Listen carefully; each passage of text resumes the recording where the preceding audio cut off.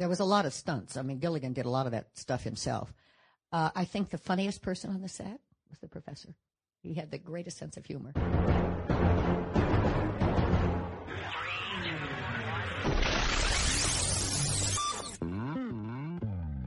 On Screen and Beyond, an inside look into the entertainment world featuring interviews with people from the movie, TV, and music industry, news on upcoming TV and DVD releases, and the rumor mill. And now, here's the host of On Screen and Beyond, Brian Zemrak. This is On Screen and Beyond, and this is episode 261, and I am your host, Brian Zemrak, and this is the weekly show that keeps you updated on what's coming your way as far as upcoming new movies, remakes, sequels, and TV and movie DVD releases, as well as our interview segment with a guest from the movie, TV, or music industry. This week, Dawn Wells pops in to talk with us here at On Screen and Beyond, and we got a lot to talk about it. Dawn's been a guest here before at On Screen and Beyond, but this episode was actually a recording that we made at a live presentation that the California Independent Film Festival had, and I was asked to do the moderating for it. And it was so much fun to be on stage with Dawn, and I've held off on this one because, like I said last week with Connie Stevens, I wanted to have the video to be able to show you, but unfortunately that's not going to happen, or not for a while anyways, so I want to get these out for you. And Dawn was a great guest. We had a lot of fun on stage. I had people come up and was singing to her and everything else, and you're going to hear it all right here on Screen and Beyond. It's coming up in a few minutes right here, so be sure to stick around for that. And this past week, right after last week's broadcast, we found out that Frank Banks, who played Lumpy on Leave It to Beaver, has passed away. So we've had a string of people passing away, and unfortunately, Frank Banks was the latest. So we want to keep him in mind and his family, and we thank him for all the fun he gave us back when he was on that show. It was a lot of fun. So, what do you say? We are going to get into Remake Madness, and then in a little while, Dawn Wells will be here, so stick around. Up next, Remake Madness. Please hang up and try again. Remake Madness. Well, Luke Evans of Fast and Furious 6 will star in the new remake of Dracula, and the director of Mark Wahlberg's Invincible, Erickson Core, will be at the helm of the remake of Patrick Swayze's Point Break, and the Naked Gun films are under the microscope as a possible series of films to remake, reboot, whatever you want to call it. I say leave it alone. If you want to see the good ones, watch them. That's it for Remake Madness. Coming up next on Screen and Beyond, it is time for upcoming new movies. As far as upcoming new movies, well, Forrest Whitaker is now the producer of a biopic about Richard Pryor, and you can look for Tommy Lee Jones and Haley Steinfeld as they are going to ride onto a Western film together called Homesman. And Jones is also going to be the director for this film, and the cast also includes Meryl Streep, John Lithgow, and James Spader. Sounds like a good one. November of 2014 is the tentative date for a film called Fury. It's about a Sherman tank sergeant, played by Brad Pitt, and he sets out to take down the Nazis during World War II. That is it for upcoming new movies. Next on Screen and Beyond, we take a peek at what's coming your way as far as sequels at Sequel City right here on Screen and Beyond.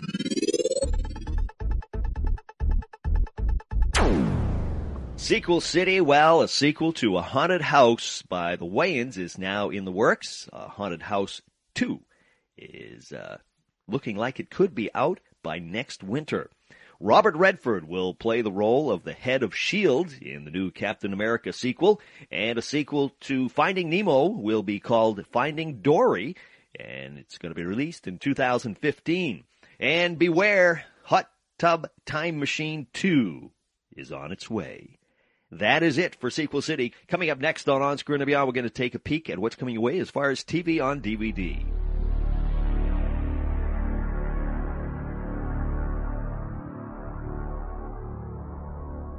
TV on DVD, well, on July 2nd, The Many Loves of Dobie Gillis will be coming your way in a 20-disc set. It's called The Complete Series, of course, and you can listen to our interview with the star of The Many Loves of Dobie Gillis, Dwayne Hickman, and it's on episode 109 of On Screen and Beyond. Just go to onscreenandbeyond.com, go to our rerun section, and it's right there. You can find it.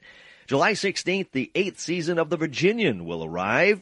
And you can hear our interview with the star of The Virginian, James Drury, by going to episode 37 of On Screen and Beyond. Like I said, it's at onscreenandbeyond.com in our rerun section.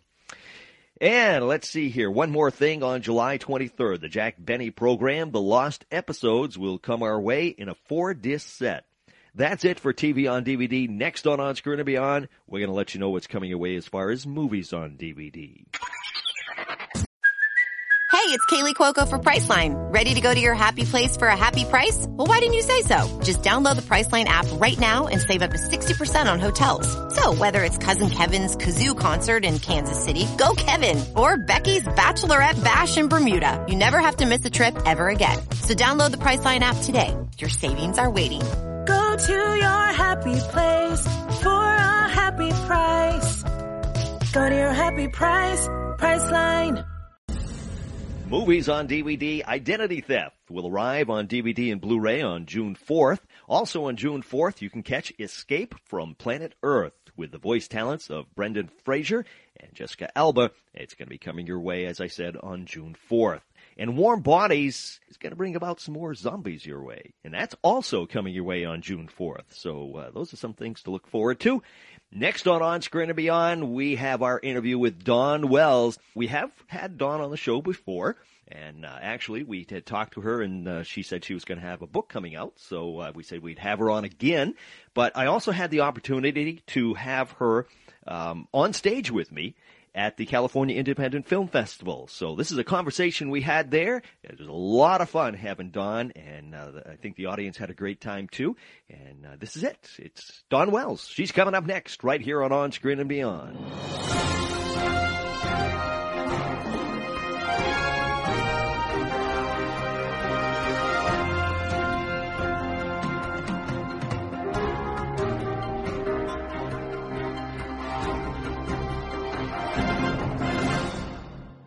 My name is Brian Zemrak. I am the host of On Screen and Beyond at onscreenandbeyond.com, and I interview celebrities. So if you get a chance, you might want to check that out. But joining us today, right here on this stage, is a screen actress and a stage actress who has played many roles, but is most known for her role as Mary Ann Summers on Gilligan's Island, the classic TV show.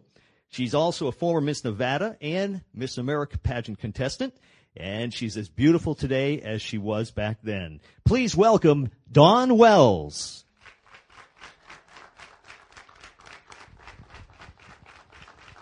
Dawn, you look amazing. How do you do it? It's dark in here, that's why. No, I'm up close, believe me, everybody, and she is beautiful. Aren't you, dear? Thank you very much. I'm older than dirt, but I'm still alive. I'm Mrs. Howell by now is what I keep saying. All right, this is going to be very informal, but we're going to start off with her early career. What point in your life did you decide that you wanted to be an actress?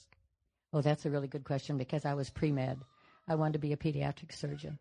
And I have knees that dislocate. I took ballet as a young girl, and my knees dislocate because I can't play any sports. So instead of playing tennis and whatever you had to do in college, I took a theater course. And I went to a women's college called Stevens College in Columbia, Missouri. Born and raised in Reno. Almost went to Mills. Almost went to Stanford, but I wanted to go further away from home.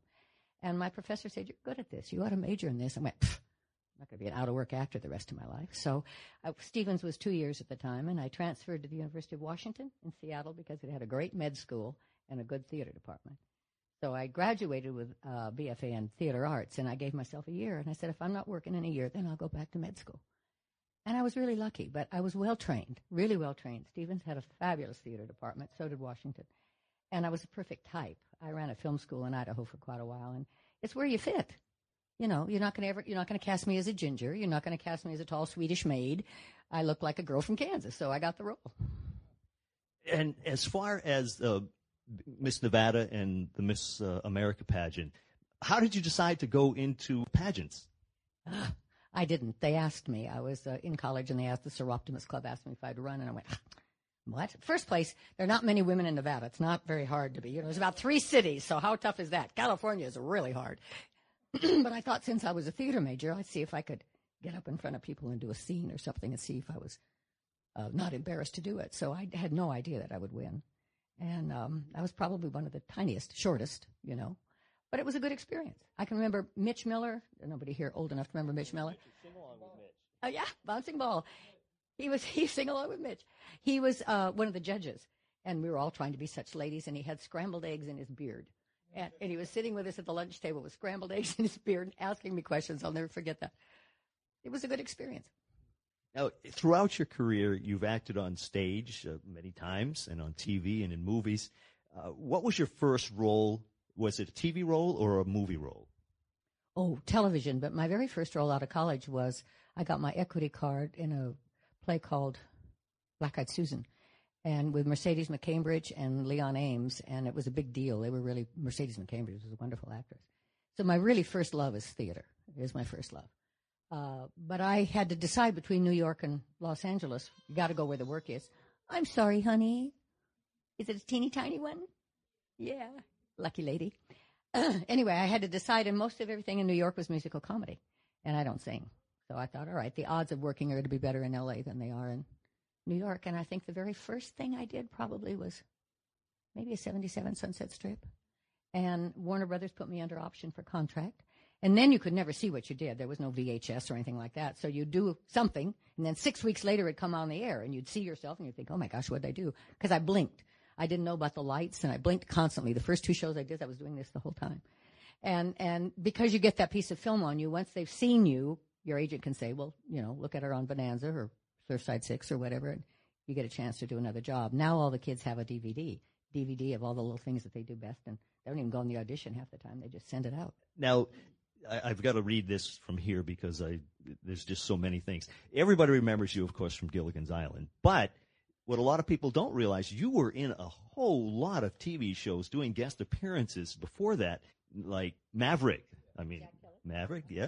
Cheyenne, Wagon Train, 77 Sunset Strip, Hawaiian Eye, The Invaders, The Love Boat, Vegas, Alf, Baywatch, Roseanne, and that's just the beginning. It goes on and on, doesn't it? Of all those other appearances, rather than Gilligan's Island, was there one that was a favorite to you that you enjoyed doing? There was one that I always wanted to play, a Native American and Indian. You can't do it anymore unless you are Native American. But I got to play an Indian on Bonanza. And it was quite an interesting experience because Victor Jury was, there was a little boy that I was taking care of, sort of, and his father didn't like him or whatever, and Victor Jury played the heavy. And I was brand new, you know, I didn't know what was really going on. And it was an attempted rape. He was trying to knock me into the creek and actually try to shoot me. And we were rehearsing it, and the fight and all of that, it was brand new to me. Stage combat is nothing I ever took. And he's down on top of me, and we're wrestling, and the director said, now the gun is supposed to go.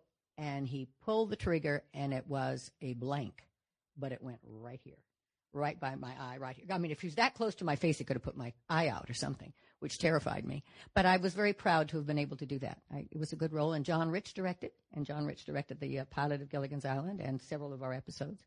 And he did a movie I did with Barbara Eden called The New Interns. He directed that, too, so we just lost him. He was a great director.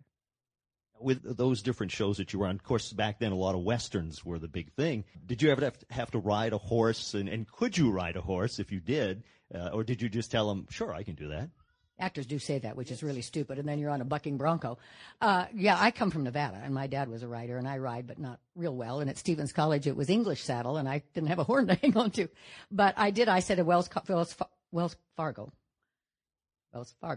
with Dale Robertson, I think. And they said, can you drive a buckboard? Oh, sure, I can drive a buckboard. Well, you're in a buckboard in the middle of the field, and the horses they just took off on a run. They had to come and get me, had to find the wagon, bring me back. I couldn't pull them in. So I didn't do that anymore. Now, of course, like I said, Gilligan's Island, that's where everybody remembers you, loves you for that show. How did you land the role of Mary Ann? Can I ask a question? Why does everybody love Mary Ann? I'm writing a book. Why do we love Mary Ann? Besides the short shorts, guys. There has to be something else there. You know, what did you ask me? What question did you ask me? How did you land the role of Mary Ann? Oh, I auditioned. You know, the pilot was done with 3 other characters. Mary Ann, Ginger, and the professor were new. CBS bought it and said, but you got to replace these 3 school teachers, I think it was. So we auditioned, and we auditioned in both New York and Los Angeles. I auditioned with I'll go back a little bit. I went on an interview with Sherwood Schwartz, and we read the script, and we chatted a little bit, and then came back. And I was married at the time to an agent, but my agent was not my husband, and it was a small agency. And they called my agent and said that they're going to test. They want to test and what I consider testing. So they brought me back, and I met Sherwood Schwartz for a little while, and we sat there and we talked and we quipped and we had a really good conversation. And then they came back, and my agent called and said, they're not going to test you the first go-around. They're going to test you the second time because you're too smart to play Marianne. I went, what? What do you mean I'm too smart? You can act dumb if she's supposed to be dumb. But I think what it was, Sherwood and I got quipping. He's got a sense of humor, and we were kind of, it's probably not the Marianne he had in mind, you know. But they tested me. And just about a week or two ago, I got to thinking about that. And I thought, you know, they tested with 350 girls in Los Angeles, 350 people in New York. Ginger was cast first. That's why you see her in the credits and not Professor Nynex. But all week long, you're testing with a different professor, a different Ginger to see the chemistry between everybody. And on Thursday, Raquel Welch came in. I thought, that's the end of me. Was she going for the same role as you? Going for Marianne, yeah. I think it was before that. Well, she'd have been a great Ginger, actually, but yeah. But I don't think she did that BC thing in that fur bikini yet. I'm not sure. But Ginger was cast first. And I really, just thinking about it the other day, I think one of the reasons, I think we're talking about Marianne, and I think Marianne was the rudder. She was the moral compass. She was the optimist. She was common sense. And I think maybe Sherwood might have had more of the Donna Douglas or the real ingenue in mind. And I think he tested me when they said, you're going to either test her now or you're not test her at all. So they tested me. But I think it was CBS that really wanted me when I stop and think about it. Because I think Sherwood's idea of Marianne might have been sweeter or simpler. She was sweet. It wasn't very simple, but I'm not sure. It's interesting when you go back. I should have talked to him about it. He's gone now, but he created a show. We have never been off the air since 1964. We are on 30 languages. I have been in Beijing. Marianne. I've climbed the mountains in Rwanda with the mountain gorillas. And my favorite story is my adventuresome friends, because I can't do any sports, so we climb gorilla mountains. But we cruised the Solomon Islands. We went with a photographer and 5 women, where no white women have ever been before. And we floated up to this island called Sulafu, where the chief's family had been chief for 9 generations. They've just gotten rid of the witch doctor. The little Catholic Church came in, and they had war dances that they were showing us. And as we canoed up, the chief's wife went, I know you. And I went, what? No running water, no electricity, in the middle of the Pacific Ocean. I said, what? And she said, I went to the capital of the Solomon Islands, which is Honiara, World War II, Guadalcanal. And she said, I was in nursing school in 1979, and I used to come home watch you. So I sent Sherwood a telegram and said, guess what? In the middle of the Pacific Ocean, they know who we are. And I have another great story. You won't even believe this. We were on the air about 6 weeks. And CBS said James Aubrey was vice president of CBS, and he had a bet we weren't going to last 10 minutes. But it was the highest show rating when they did a sample to see if it would go on the air. It was the highest, so they had to put us on the air. And we were on the air about 6 weeks. We went right to the top 10 right away. And Sherwood came in and stopped the entire production, said, ladies and gentlemen, the Coast Guard is here, and they'd like to come and talk to you. So the big mucky mucks of the Coast Guard came in, and they said, we have something to say. We have received telegrams saying there are 7 people stranded in the Pacific Ocean. What's the matter with you guys? Why can't you find them? Talk about believing what you're seeing. It's a true story.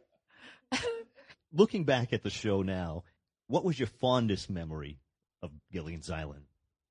I think the camaraderie between us. You know, you're working 14, 15 hours a day, and we mostly really loved each other. And I was green. I was new, and boy, I was with some talent. Bob Denver was incredible. He became the character. He never rehearsed it. He just became it. He's the little boy inside of him. I can't tell you how great he was. Alan was probably the nicest, dearest, most jovial, kindest, sweetest man. Never saw him lose his temper. Had a experience where he was climbing out on the branch of a tree to save a sparrow or something, and the tree broke. I mean, it's supposed to. Mattress underneath him and everything. Well, he missed the mattress, but he didn't have to fall very far, and he worked all the rest of the day, and the next day he came in a cast. He'd broken his wrist. Never said a word, just kept right on working. I think that the characters, you know, I really think that we're all pretty much who we were, you know, when you think about it. I mean, I think Ginger was a movie star. The Howells were certainly wealthy and kind of, you know, upper New York kind of thing, both of them. The skipper, Alan, was very much that. Looked so much like his father, it scared you. I mean, Little John was his dad in all the, what are the Robin Hood movies, and they looked exactly the same. I don't know. And Bobby was very shy, kind of introverted, didn't like the celebrity at all, and had kids everywhere. You'd see him at the mall with 10 or 12 kids going through the mall, and he'd come in and I'd say, Bobby, you look so tired. Well, we had a spider farm last night, and we had to name the spiders, and we didn't go to sleep till 3 o'clock. So there was a child's soul inside of him. And I think maybe that's why it worked. I don't think you can do television week after week after week after week unless you're playing a witch or some real weird character without the real you coming through. I mean, you see us, and we're in your living room, and even though it's the character, you might be a bad guy, but you see something there, and I think all of us really were kind of the characters we played. I'm talking about that in the book, because the morality right now in this world is shot. And what would Marianne do today? You know, what if you dropped her now? You dropped us on that island in 1967, there wasn't even birth control. So imagine if you dropped her home, she'd, oh my God, what's going on? So it's interesting to see you mothers and fathers that are raising children today with somebody would bring you a child right on the island, right on time. Thank you so much. I think it's something why we all like it for so long. It really had a message. Get along. We were the first outcast, first family out of the living room, first people who had nothing in common living together. That's what we're all doing now. I mean, I think if you did the series again, you'd be multiracial, perhaps. You might have a homosexual, perhaps. You might have, maybe 10 characters instead of 7. But that's what the world's about. And we have mothers and fathers that are their second and third marriages with families blending together. And so that moral compass of what Marianne stood for, I think, is still real important. And that's one of the things I've kind of tried to keep her image. I think it's real important because we need that. We need that compass, that common sense, as Steve Harvey says, just common sense. Do you think if they did make a remake, I mean, there's been talk about making remakes of it and everything. Do you think that it would be as close to everybody's heart as the original was? Well, now we've had Survivor. I don't know. You've had that Survivor, and they're all after each other. I don't know. I think maybe we're a little too sophisticated. We want to see more high-tech stuff. I don't know. Because it's on. It's in 30 languages all over the world still. It appeals to that age bracket. I don't know if any grown-ups really watched it. I don't know that I would have watched it other than 2 or 3 times. I didn't watch The Monkees particularly or Partridge Family or some of those other things. I watched Jeannie because I liked her a lot, and I watched that. But I don't know. I think we're a little more sophisticated. But I'm contradicting myself because why are we still watching it? Why is it still out there? So it's not just the new group of kids, I don't think. Now, looking back at the show, your fondest memory you gave us. How about the funniest memory that you could remember from the show? Funniest memory. Were you a cast that played practical jokes on each other or anything like that? Or did you pretty much stick to what you were there for? Or was it... Not much practical joking. There was a lot of stunts. I mean, Gilligan did a lot of that stuff himself. I think the funniest person on the set was the professor. He had the greatest sense of humor. He pulled a couple things on me. I don't know. There was one where he go kiss a prince or something, and he just made it up. Don't believe everything you hear, sweetie, and bent me back and kissed me again or something. But I don't think we did anything really. No, I don't think so. Was the show tape in Hawaii, or were you bouncing back and forth, or was the set naturally all in L.A.?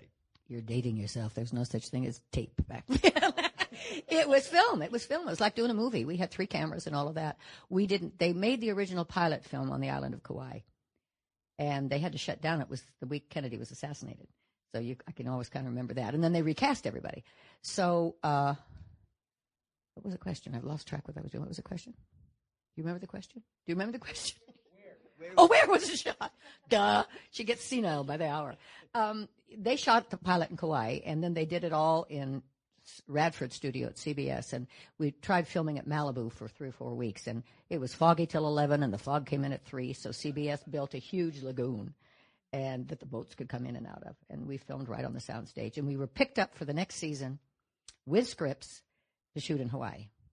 And we were canceled. And the reason we were canceled was we were still in the top 10. We moved 3 years in a row, I think from Tuesday to Thursday to Saturday. And we were going to move to Monday. CBS had a half hour after us that they were trying to sell a Dennis Weaver pilot, and they couldn't get a sponsor. So there was a half hour after 8 o'clock, 8:30 was open. And they canceled Gunsmoke to put us in on Monday.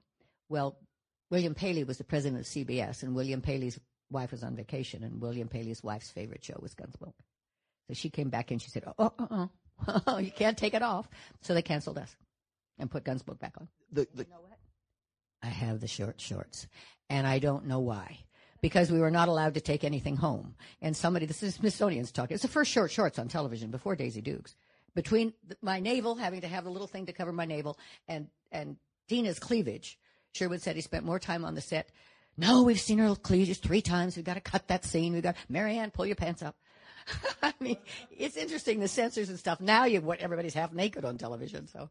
I was going to ask you that. Did you keep any of the souvenirs the stuff that you had on there? Was there anything else besides that you got to keep? Any coconuts or anything like that? I have a couple of coconut shells, and I have 2 or 3 of the gingham dresses, but the short shorts are really the key.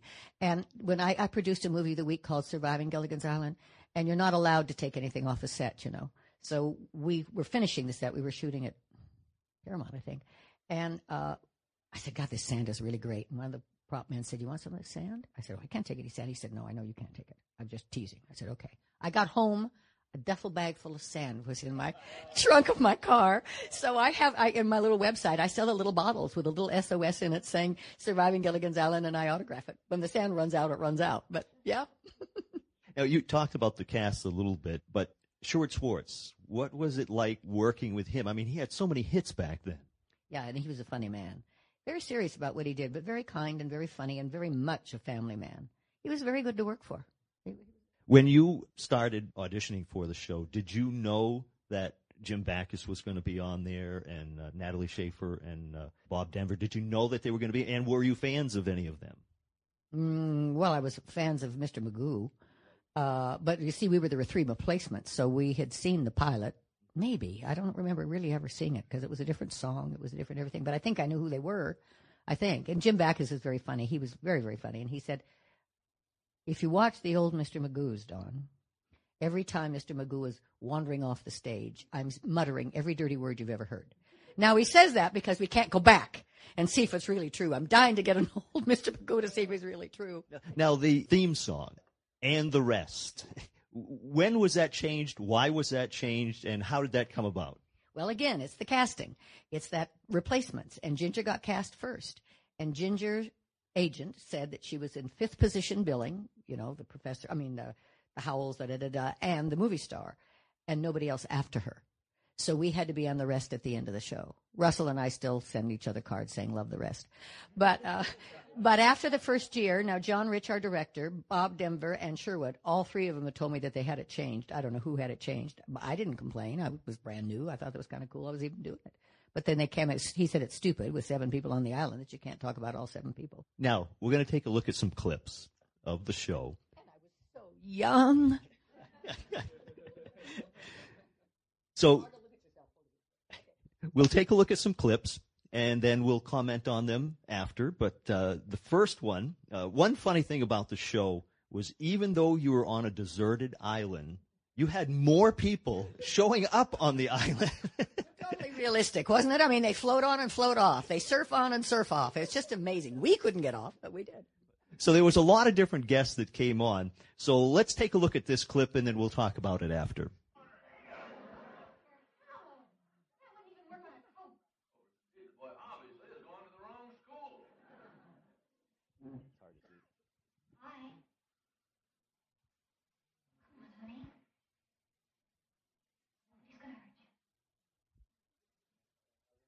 So how many of you remember that episode? It was funny when we were going through the clips. Derek was actually telling me before I saw the clips, he'd say, well, this is what this clip was. I remember that one. Then he'd tell me the next one. I remember that one. Yeah. So I remember all these clips. Now, Kurt Russell, of course, was in that one. What was it like with Kurt Russell? I mean, he was just beginning then. That must have been one of his first roles. Yeah, it was. And it was really interesting to see Bing Russell was his father. And, kid actors, I have a hard time with that because the parents push so hard. But he was so well disciplined, and he'd go out and play baseball in between the shots, and his father was there, and the brother was helping him, and it was a whole family unit. I didn't realize what a star he was going to be, but I don't know, about 5 or 6 years ago somewhere, somebody interviewed him and said, well, what was it like, 12 years old, to be on the island with Ginger? He went, I like Marianne. As would any 12-year-old. All right, in the next clip, the premise was that Mrs. Howe was trying to set you up with Gilligan. So if we could roll clip number 2.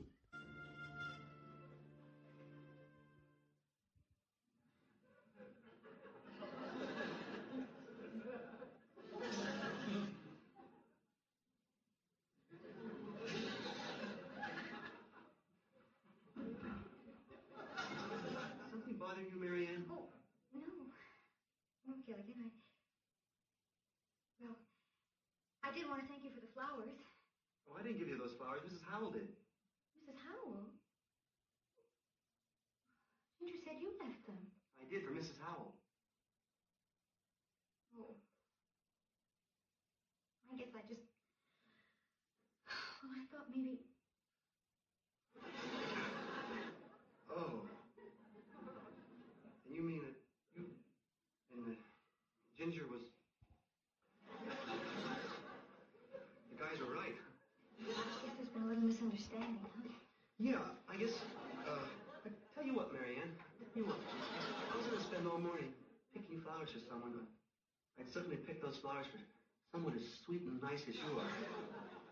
Oh, that's an awfully sweet thing to say, Gilligan. Well, it's an awfully sweet thing of you to think that. Not half as sweet as you. Well, you're twice as sweet as me. I don't remember that at all. You don't remember that one? At all. Really? The two of you, I mean, the casting was perfect because you were just so, the girl next door, so sweet, like they said several times. and Gilligan Bob Denver was just so believable as the nervous guy in that situation. But you don't remember that. I don't remember that at all, no. And the thing is, people ask me, did you have a crush on Gilligan? I went, what? The professor was the hunk. No, I don't remember that. I mean, we had I guess one of the specials where I was going to get married and Bob picked me up off the ground and took me away or something. But no, there was no romance. You couldn't have any romance anyway. With only 7 people and no chaperone. Think how far we've come. Now, was that purposely done because the censors wouldn't allow anything like that? Or? I think so. You couldn't show my belly button. The Howells had separate beds. Ginger's cleavage. I think it was, it was the Dark Ages. It was very puritanical. And it was a show for kids. You didn't need to show all that stuff. It wasn't important. Right. Yeah. All right, the next clip. Now, here we are talking about things a little racy maybe, but the show was never considered racy. But this one clip was something that was a little bit different for the show. I don't think this happened too many times. And you'll see which one it is. But go ahead and roll clip number 3.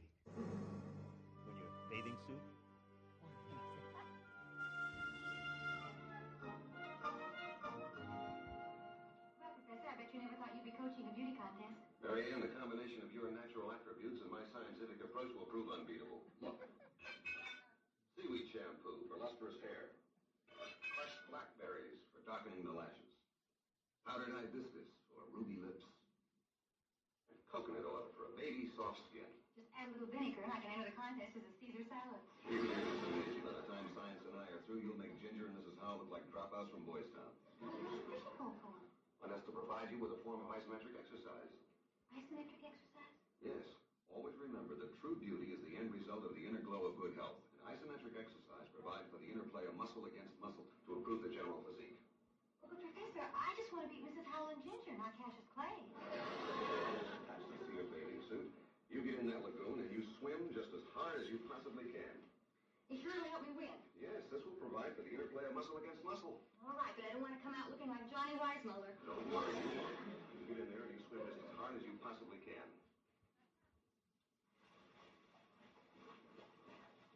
Hold on.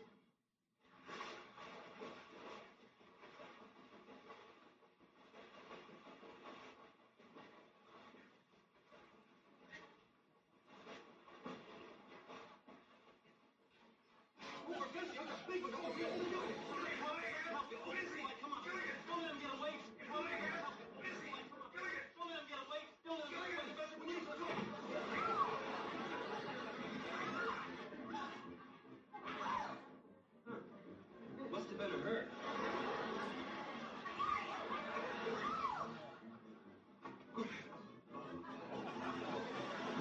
You go get her. Probably in January in the lagoon, probably freezing to death in there. That was kind of funny, wasn't it? What'd you say? Yeah.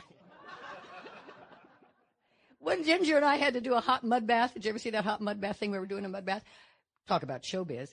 I don't know. It was about as big as this big circle here that we were in, but the dirt had to be sterile, and they had to have it warm. So we were in this mud, but they had to have clean mud and having it warm. It's kind of like being in a spa. How do you get clean mud? Exactly. Sterilized, don't ask me.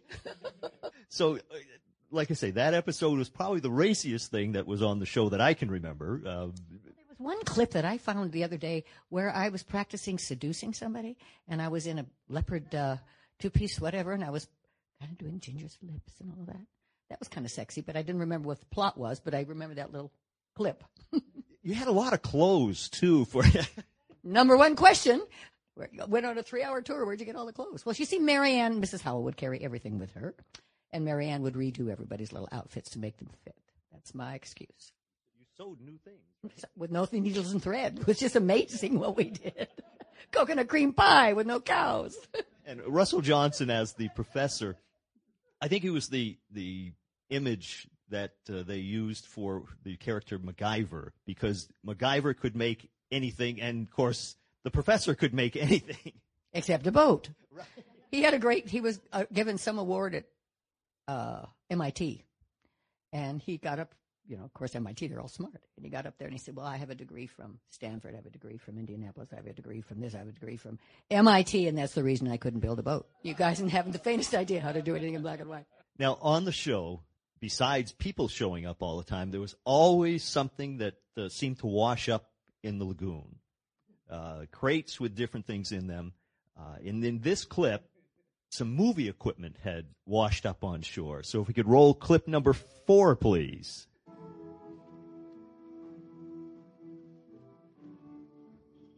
Now, in this scene, Marianne, I want to show the everyday dangers that we face here on the island. Are you ready? All right, Mr. Howell. I come down the path. The cannibal ties me to the stake. He scares me, and I flee for my life. You're going to be marvelous. All right, back there.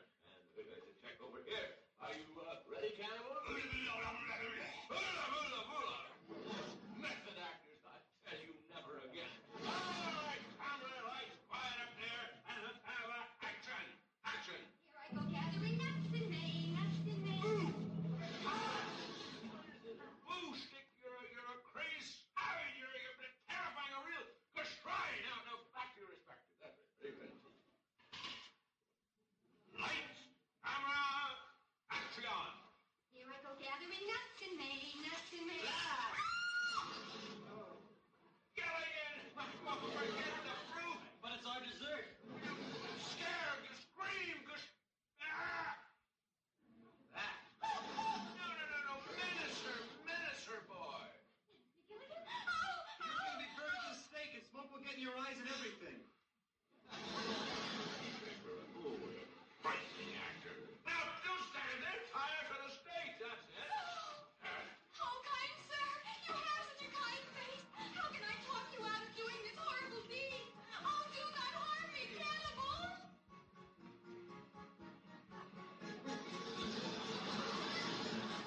Now, do your dance, the dance of death. Just be grateful it's a silent picture.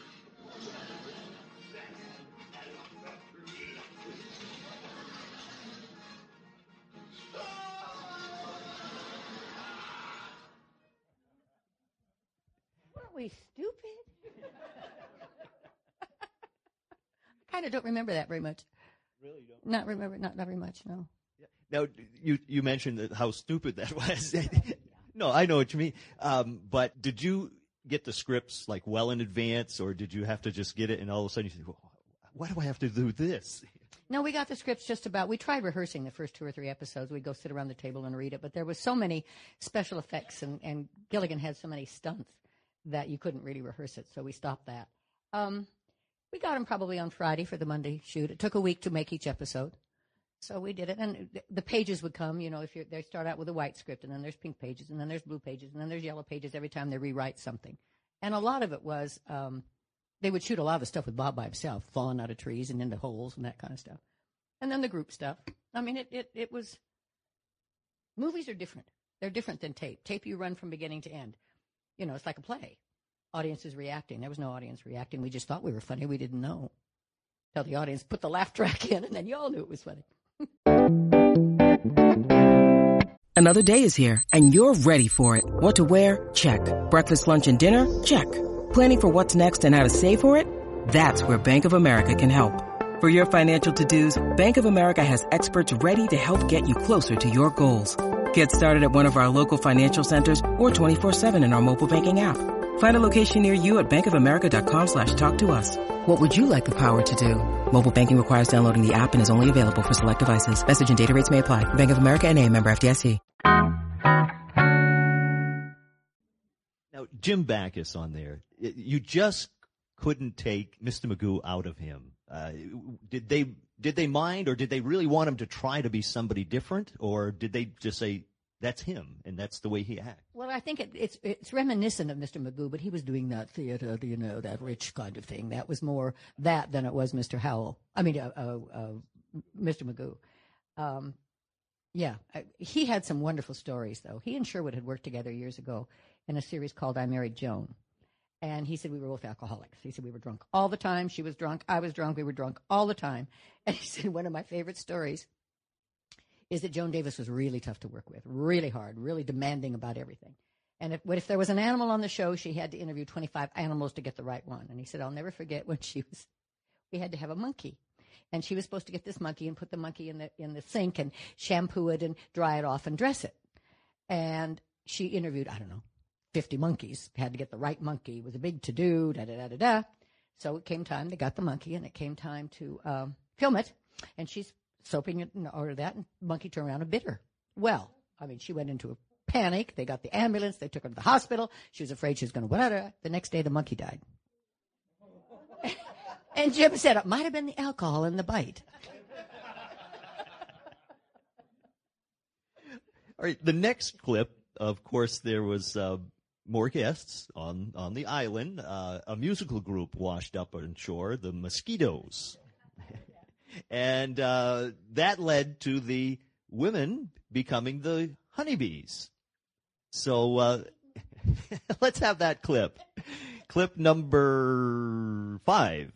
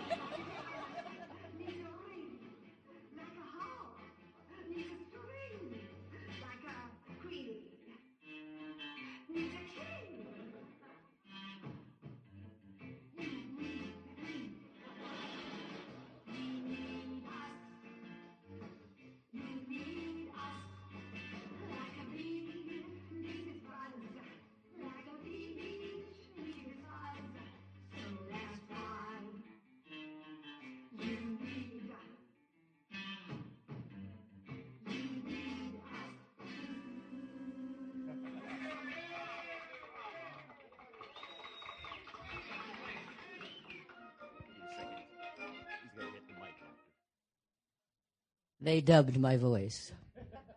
The first episode of Gilligan's Island, we were singing for He's a Jolly Good Fellow, and Sherwood said, Dawn, just mouth the words. You're getting everybody off key. So they've told me that Jackie DeShannon dubbed me. I don't know who did it. I don't know really. But the Mosquitoes, that was Les Brown. Remember Les Brown in the orchestra? No, nobody's old enough to remember that. Yeah, Band of Renown. I was on an airplane not very long ago, and this good-looking young gray-haired guy walked by. I said, remember me? I was one of the Mosquitoes. So it's one of the sons, Les Brown's son. But that was fun to do. And Natalie, of course, looked up with the fright wig and all of that. She was great. So that was not you singing then? Not me singing. It was Ginger singing. She's got a pretty voice, but nope, not me. Well, I was going to ask you because you had mentioned earlier that you weren't a singer, and then all of a sudden you were singing on this episode, or whoever it was. But I did a good job, didn't I? Now, was there ever any intention by the studio to try to release that as a single or anything? Because, back then, I mean, they were trying, every show, the Brady Bunch and everything, they were always trying to get the actors who were on the show to have a singing career, like Barry Williams and things like that. They were a little after us, too, I think. Yeah, I don't know. Nobody ever came to me and said, won't you sing for me? Ginger, I'm sure, sings all the time, or had. She did Little Abner on Broadway and stuff. I don't think Mrs. Howell ever sang again. Now, why would they have her do it, but not you? Well, because she was a comic. I mean, she was making fun of it. Mary Ann would be very serious about what she was trying to do. You couldn't have her off pitch. That would destroy the whole thing. So, all right. The next one is a dream sequence. And you did that quite often. We liked it because we got to be something else. Other characters or something was fun. Well, let's roll clip number 6. Great music. Great music. Please don't stick some Get along. There's someone waiting here to see you. None of that now. Here, Missy, what is it you want with the likes of a terrible criminal like him? Just a poor cockney flower girl, that's what I am. But I owes everything to Dr. Gilligan. He taught me to walk and to talk and to dress like a regular lady. He gave me real class, he did. He did that to you? You beast. Oh, don't pay him no mind, Dr. Gilligan. I believe in you. I believe you're innocent. Boss, you're the only one. Everyone else believes I'm guilty. No barrister will take my case. I shall go to the gallows. An innocent man. Innocent. Innocent. Innocent. And besides, not guilty. Bravo! News. I found someone to take your case. A barrister will take my case? Oh, gadzooks and goody gumdrops. But where is my defense counsel? There! You're putting me on.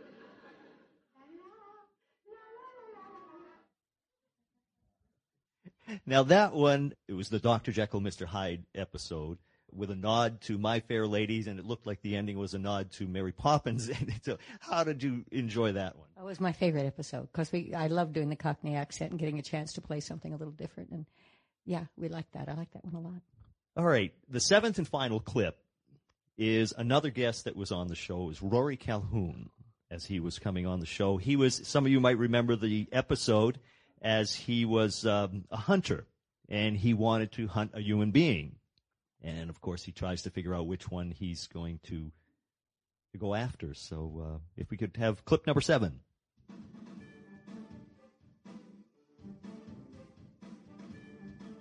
can hardly wait to get back to Kansas. Well, the first thing I'm going to do is bake an apple pie, and then I'm going to milk the cows, and then I'm going to feed the chickens. You farm people have to stay in good condition. Oh, we certainly do. I once ran 100 yards in 15 seconds. 15 seconds? Yes, I was being chased by a bull. Where was Rory Calhoun? Was he there? That wasn't the clip with. Oh, I'm sorry. That wasn't. It doesn't matter. Yeah, Ginger and I walked around with our mouths hanging open. He was the best-looking man you ever laid your eyes on. We just went when he walked around. I think he had 5 daughters. I think his wife came in with these 5 darling little girls, but he was really handsome. I don't think that was it. I don't know what that was. Was it? Did you see him? I can't see backwards, I guess. Was he there in the scene? I couldn't see from backwards. It's hard looking up like that. Yeah, okay, thanks. All right. Of all the guest stars that you had on the show, is there anybody that you were most excited about having on the show or most enjoyed having as a guest? Well, Hans Conried was fabulous. Ronway Feldham. He was just wonderful. He didn't live very long after that. That was terrific. And one of the things that Don Rickles, my father gave Don Rickles his very first job at a lounge act in Las Vegas years ago. So Don kind of had a little affinity for me. Zsa Zsa Gabor, that was a little tough. Sherwood Schwartz said that if it had been If Don Rickles had had a 5-day shoot, he wouldn't have cast him because Don has to keep you laughing every second. And that's pretty hard, to be around somebody that's always cracking a joke. But he was wonderful. I think the thing that excited us most, Betty Davis wanted to do our show. She was doing a Gunsmoke next door, and she came over. She said, I really want to do this comedy. And they worked at it, and she was totally too busy and never could come. I would have loved to have been able to work with her. I think we learned everything, a lot about everybody when a guest star came on. Some were better than others. But it made it a little more interesting, a little more variety.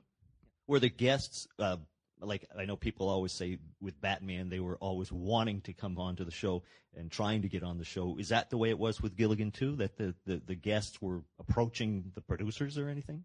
I have no idea. It was very quiet. I mean, I don't know, maybe Bob would have known, but we were interacting with the major office very much. You know, it's a lot of long hours, and it was a movie. So you start at 6 a.m. I was always the earliest one because I was the low man on the totem pole. That means you had to come in the earliest, always. I was always there at 6 o'clock in the morning. But it was a hard work, and you do each little episode, each little thing, and Bob does his little stunts and all of that. You don't know how it puts together. That's the difference, I think. Now, the reunion movies, you had 3 of those that were made after. What was it like for you and the rest of the cast to get back together after all that time? Well, it's interesting because we were canceled, like I said, without any warning. And we didn't have a chance to say goodbye to each other or anything. So 12 years later, we came in to do the special, and it was as if we'd stopped on a Friday and started on a Monday. We all just kind of got back into the groove. We didn't have Ginger. We had a different Ginger, and we didn't shoot on the same lot. We shot a little bit on Paramount, and we shot at the beach some. 90 minutes is too long for Gilligan's Island, you know.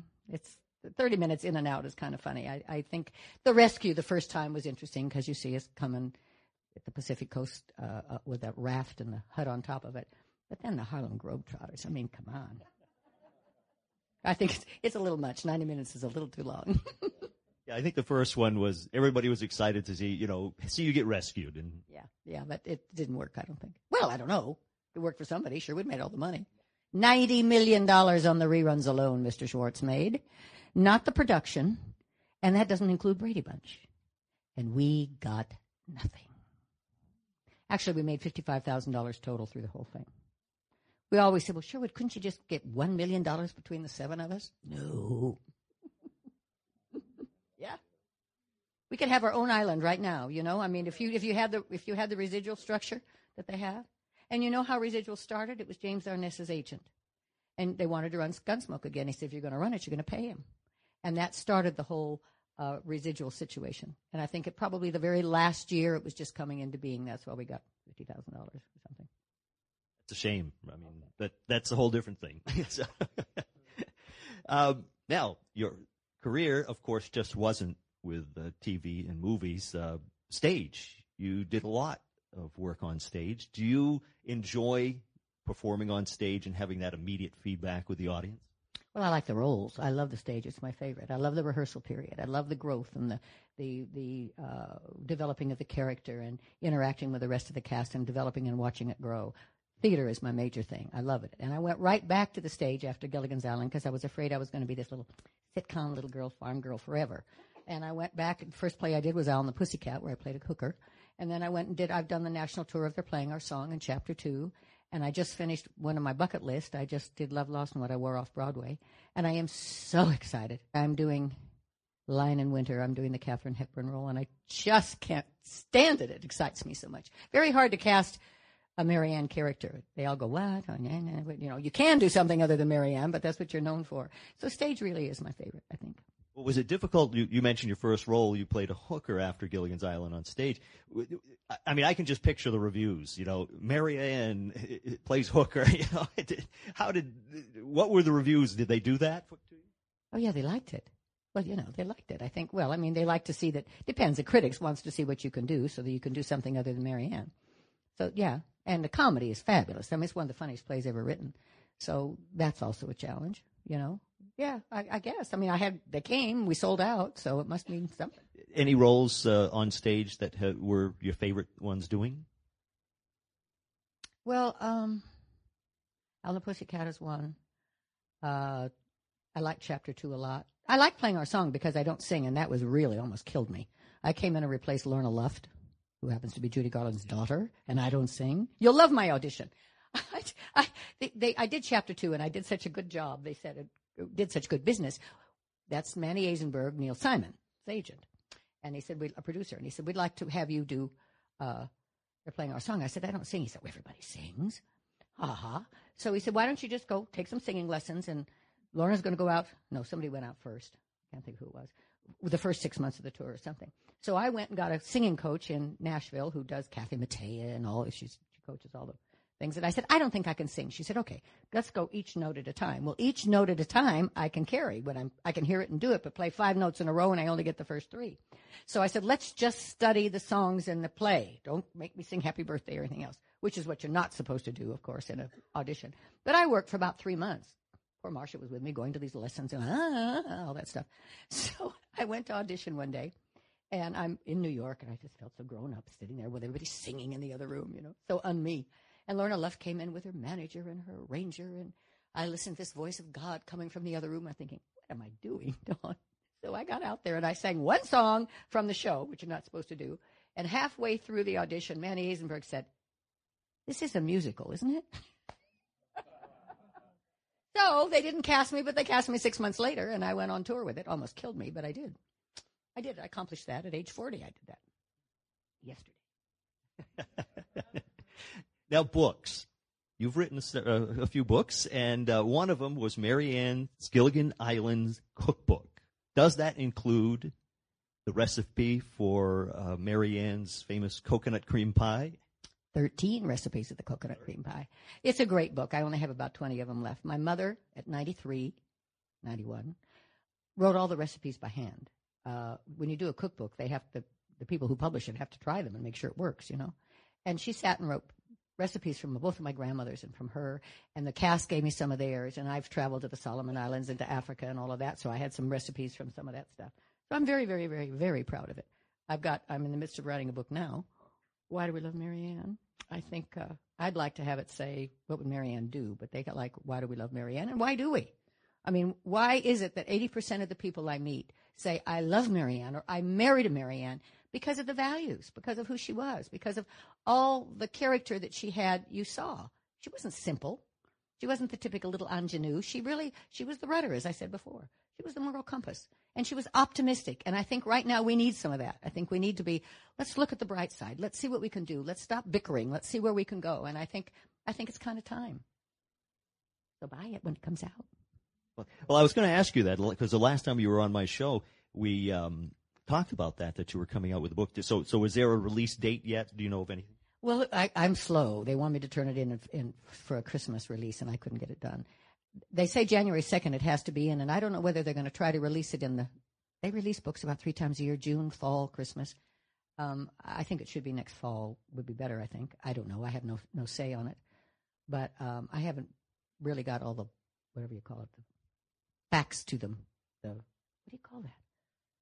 When you're just writing it, and it's called the something. Draft? That's a good one. Draft, yeah. Good. How do you spell it? No, I haven't gotten that far. I just moved, and I'm nuts. I'm in 2 houses at the same time. I don't know where anything is, so it's been a difficult last 6 weeks. All right, we're going to get to some questions in just a moment, but before we do that, do we have anybody here who remembers the words to the theme song of Gilligan's Island? Do we have anybody? Okay, before we go into that, she just said she has a story about that, so we're going to listen to that first. Well, I was doing an autograph show in Nashville, and this young man came up to me, and he played the piano at one of these wonderful Italian restaurants, and he said, I know music up one side and down the other. He said, I have to tell you my story. He said, I was in Name the Lyrics. And he said, I had $150,000. And the next song was the Gilligan's Island theme song. He said, I've got this knocked. I've been singing it since I was 12. He lost $200,000 because the line is the ship set, he said the ship set down, the ship set ground.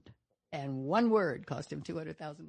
But everybody karaoke's, you never saw the words to the song. Now everybody, you can get on the whatever and you see the lyrics. In karaoke you see it, but you never had seen it printed, so you just listened.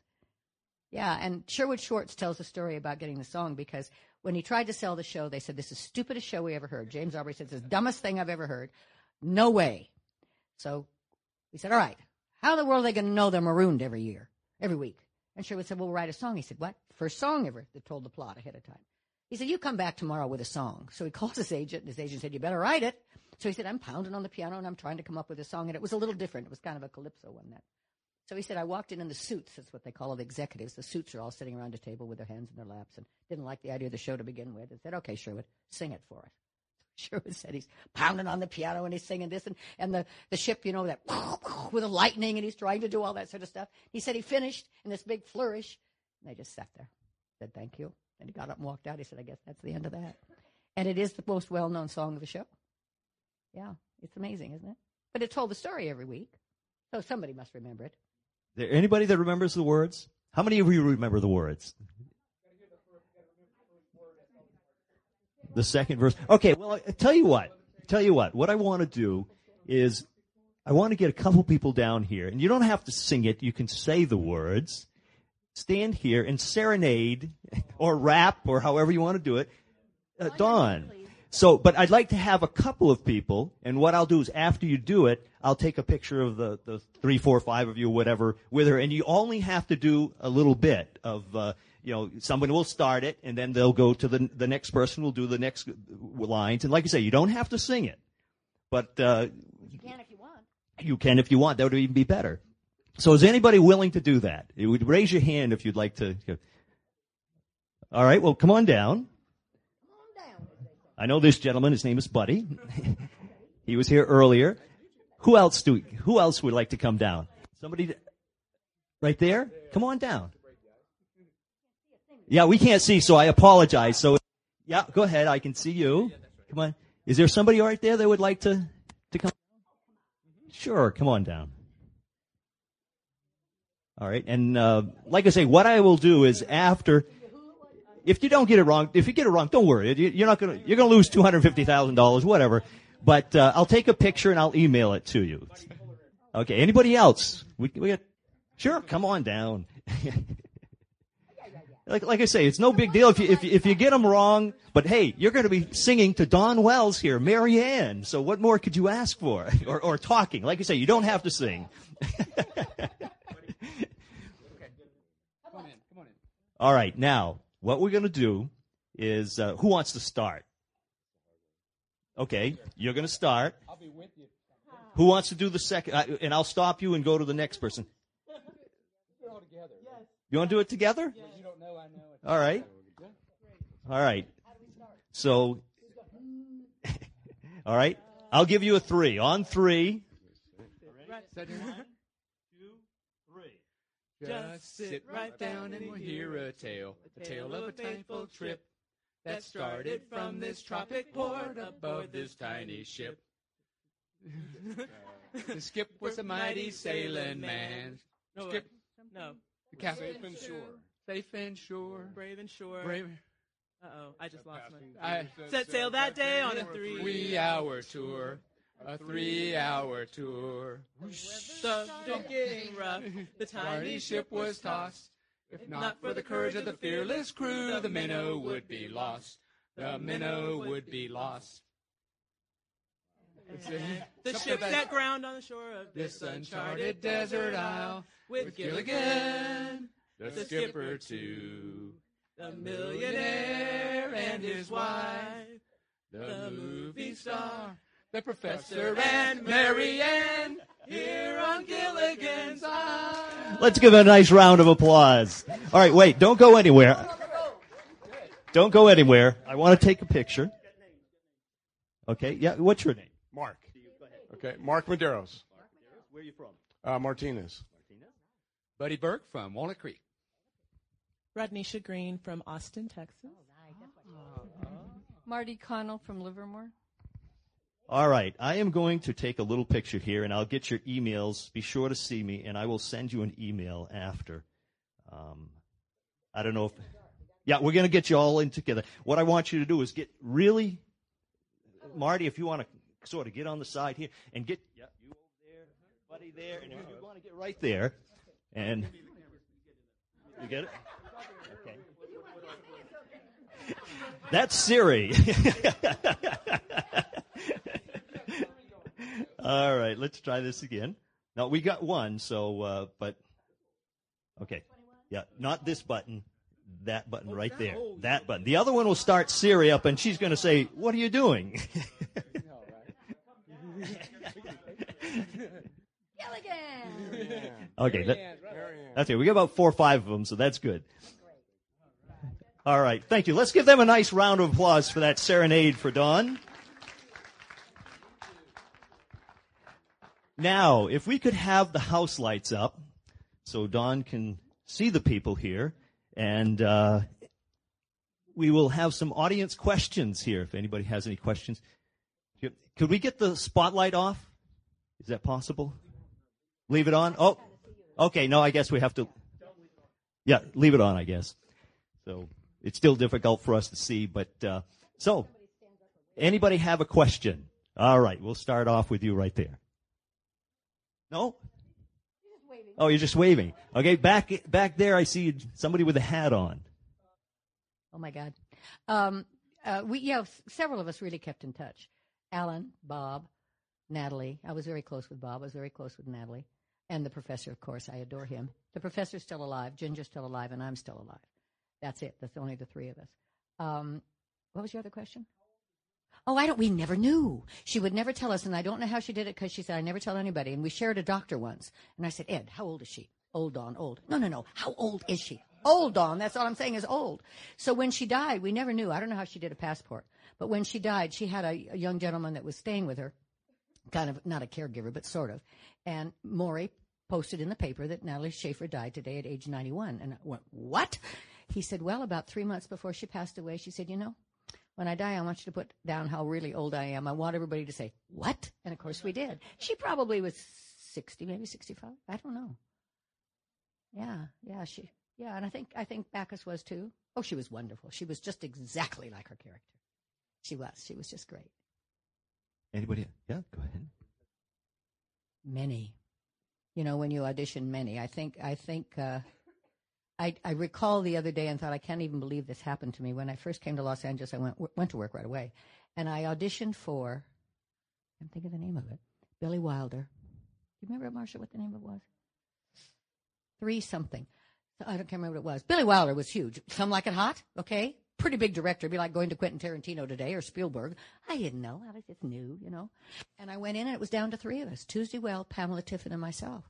And screen tested and everything. And now looking back on it, I thought, my gosh, to have that opportunity. And he sat down with me and he said, you're either from Oregon, Washington, or Nevada with your accent. I went, accent? He said, yeah, I can tell. Where are you? And I'm from Nevada.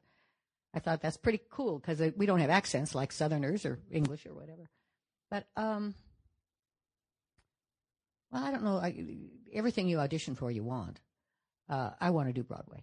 I really want to do Broadway. I've got a couple plays that I'd really like to do. And the fact that I did off-Broadway this year, I've got a reality show in development called Hunt Our History, and it's a scavenger hunt in cities that you don't know anything about so that you as an audience member can learn what Cincinnati's all about that you didn't know.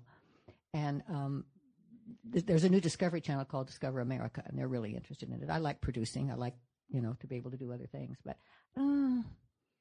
Lion and Winter is it. I'm telling you, this is the most exciting thing I've ever done because it's a phenomenally written play. And, of course, there's nobody better than Katharine Hepburn. It's a lot of shoes to fill, but I had a hard time with it. I wanted to do vagina monologues in New York. I said, Mary Ann doing vagina monologues? Are you crazy? It took them about 6 months before they cast me in Chicago. And I just did Love, Loss, and What I Wore by Nora Ephron in Chicago and New York. I do like the stage the best. But I'm busy. I'm writing a book. I have a reality show in development. I'm going into Lion and Winter.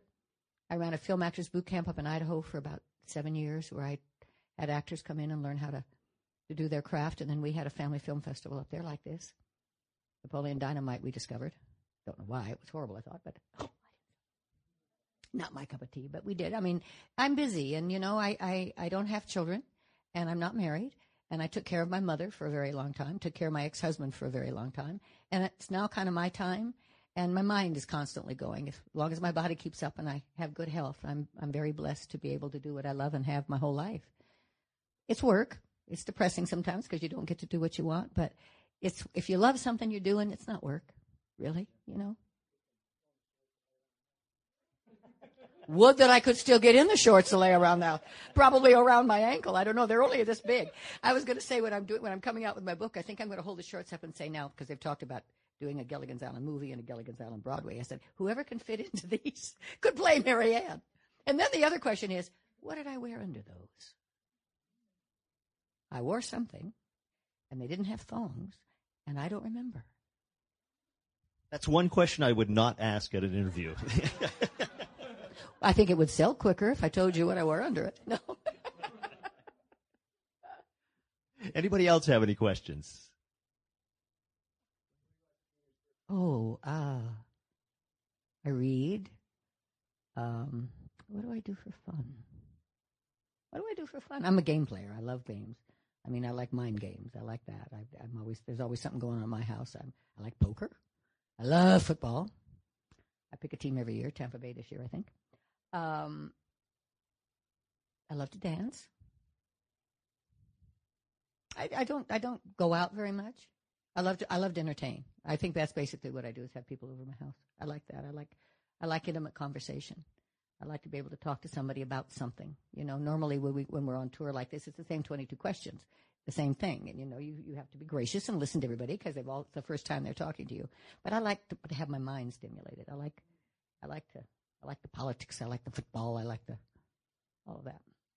CNN is on at my house 90% of the time. Well, I paint. I love to paint. I'm not good at it, but I don't mean walls. I mean art, if you want to call it that. I like to paint walls too, but I think producing. I like to be in control. I like to create something. I mean, to take this Hunt Your History is just a thing that, or Hunt Our History, they're changing the name, but it's something that every day I think of a new little idea. You know, I think producing, if I were starting acting today, women or anybody coming into the business could make a deal. If CBS is going to hire me to do something, then they have to let me produce something. I mean, you know, like Lisa Kudrow and all of, what's her name, the brunette girl. I mean, I think I'd like to do that. Yeah, I think so. 2.5 Men. I think 2.5 Men is one of the most brilliantly written shows. I sat in the audience a couple of times. We're not going to get into Charlie Sheen and all that stuff. But they do his little scene, and the audience would roar, and the writers say, they go back and they do a joke that was even funnier. Doing television with an audience is like doing a play. I like it. I like Mike and Molly. Big Bang I like, but not every single time. Modern Family, not every single time. I do like comedy. I do. I like to laugh. And there's a new stand-up called Louis C.K. I mean, that's a whole other thing. I think stand-up. I love stand-up. Alan Hale's granddaughter called me, and she said, my name is Samantha Hale. I'm Alan Hale's granddaughter, and she's doing stand-up. And I watched her, and she said, you might remember my grandfather. He wore that silly little hat. His name was the Skipper. That's where I got my body, because she's kind of plump, you know. And she toured the United States and Europe doing a small film about, that might be something you'd bring in here, about music around the world. And she did it herself, carried the camera, did the interview, cut it, edited it, which is interesting. I don't think I would be a director. I'd rather be a producer. Anybody else have any questions? Yeah. I probably never would have done Star Spangled Girl, which is the worst play ever written by Neil Simon. I just had to get myself revved up to walk out on stage and say those words. It was just so unfunny. There's a lot of regrets of something you didn't get, but, you know, I think your mental attitude about life everywhere is there's choices, and nothing always, it's not uphill. Your world goes like this. It's how you handle the down part. It's how you handle the failures that make a difference in what you do next. Does it defeat you? Does it make you angry? Does it make you work harder? Whatever it is. So I think I'm an optimist. So there isn't much that I am really sorry for. I'm really sorry I didn't have children. It wasn't intentional. I'm really sorry I didn't. But now I'm not so sure I'd want to be the grandmother.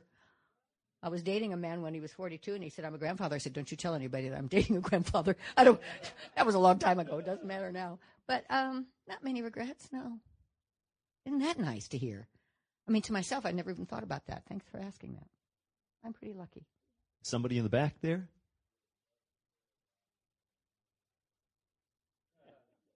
Well, no, I don't think Tina would ever do anything with me. I don't think so. No, I don't think so. We should do a play together. I mean, we could do Odd Couple with our eyes closed. With Ginger and Mary Ann, you'd wipe out the world, you know? But, no, she's very, I'm not bad rapping her at all. She's just very aloof and was not happy she did the show. and has not posed with a picture with me for a very long time. No. Well, she's a beautiful woman, but I think she regretted doing the show. And it's really too bad because she was fabulous. And, you know, you might never have known who she was, although she was a Broadway star. She did Little Abner, and she did, what was that Rock Hudson picture? She, Ozzy Laker or something like that, where she was a big sex symbol and really beautiful and sang and all of that. So she was a movie star when she came aboard, and I think that's probably, she didn't maybe really know that it was what a television series was like, kind of. And she was great in the role when you saw the other two Gingers, who were good actresses, but they didn't have the same. She had it. She was just perfect for it. Tall, too. I was on a box all the time. I was, because everybody was 6 feet practically, except Natalie, so they had me on a box. I mean, if you don't see your feet, I was always, so I could get, you know, be a little taller, longer legs, something. There was a game. There were bathtub toys. I've got half of one. Little boats and little skippers and that you put in the bathtub when you were a little kid. There was a game. Oh, the cookie jar. Yeah, thank you.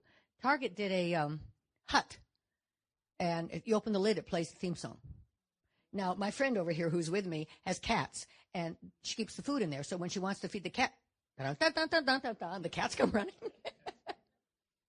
I sell those on my website, I think. You're welcome. Anybody else? Any final questions here? Yeah. Well, this is a cute story because I was at the University of Washington, and my college sweetheart was an All-American quarterback for the football team at the University of Washington. But the year before I got there, he was dating a girl by the name of Sharon Vaughn, who was Miss Washington. So Miss Washington and Miss Nevada were right across the street from each other in the sorority house. So just as I went off to Atlantic City, he said to me, now, whatever you do, beat Sharon. I said, okay. She placed third. They said I was 12th, but I think they lie. They only tell you the top 10, so they probably tell everybody they're 12th so you don't feel so bad. Anybody else? Oh, Marty? Well, yeah, that's a good question. You sort of have not necessarily the right, but if the character is really like Jim Backus ad-libbed every time he walked off stage, and Natalie used to say, he's upstaging me, he's always ad-libbing. So then he would teach her to ad-lib, and then the two of them would be going on forever and ever and ever. I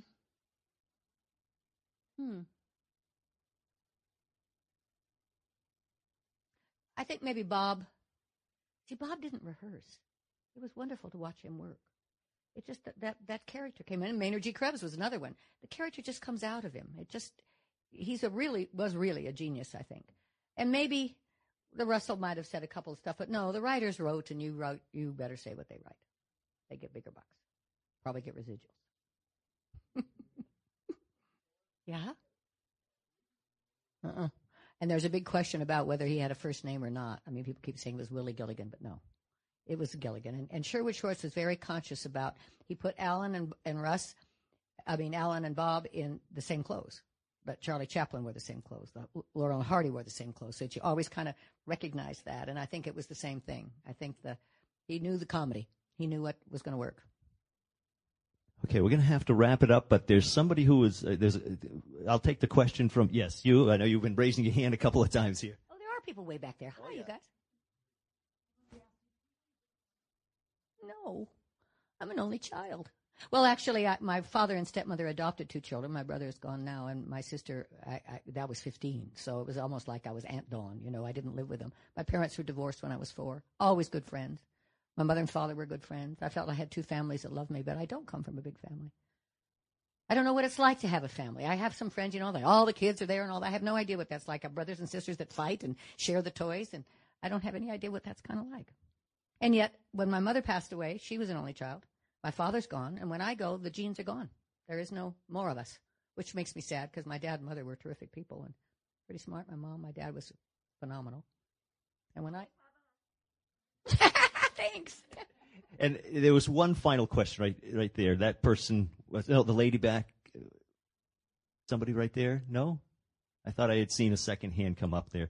But we have to finish up because we have to move on to the next event. So I want to thank you, Don, for taking the time to talk to us here. And everybody else, I'm sure, enjoyed it as much as I did. Thank you. Thank you all for coming. And the questions were just great. And have a wonderful, wonderful life if I don't see you again. if I have a book coming out, come stand online and we'll chat. Thanks.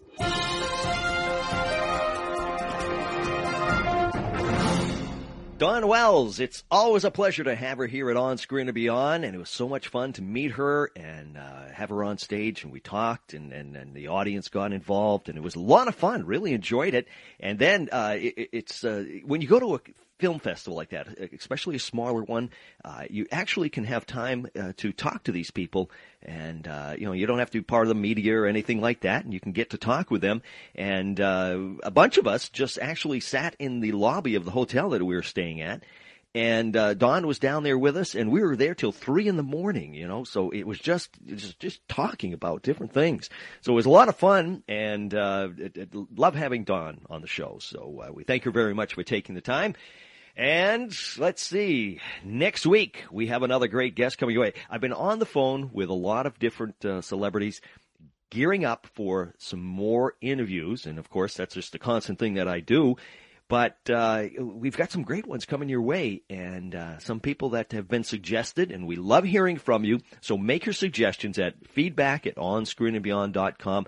I'm going to see that. I will try to get that person on. I apologize if I can't get the person, but, sometimes either I can't find them or they're just not available, and, just do what we can. So don't be afraid to send it to me, and don't be afraid to send me an email. Love hearing from you. Love getting emails from all over the world. We've had so many people. We got a really large amount of Asian people who listen to us. And, of course, the U.S., we get a lot there, but we get all kinds of emails from people all over the world, Ireland, England, Germany, just Switzerland, just so many different places, and would love hearing from you. So be sure to email us at feedback@onscreenandbeyond.com. If you are on Facebook, be sure to like us. If you are on iTunes, be sure to leave a review, and we appreciate that. Somebody asked me again, what is the difference of listening to the show on Screen and Beyond or going to iTunes and get it? Well, if you go to iTunes, of course you have to have iTunes to play it, and it'll play on your iPad or your iPad Touch, or iPod Touch rather, or your iPhone or anything like that. But what you get, or on your computer, but what you get by listening to it on iTunes, you're going to be seeing pictures of either the actors or the people or the DVDs we're talking about, and you can watch things too. So that's a lot of fun to do too. But you can't do it on some devices. So it's strictly it's an MP4. So all that technical stuff, I don't know. But anyways, if you want to do that, a lot of people do that. We get a lot of downloads that way. So what do you say? I think it's a wrap for this week. Next week, join us once again, because we're going to have a great guest coming your way when we once again take you on screen and beyond. I'm Brian Zemrak. Take care.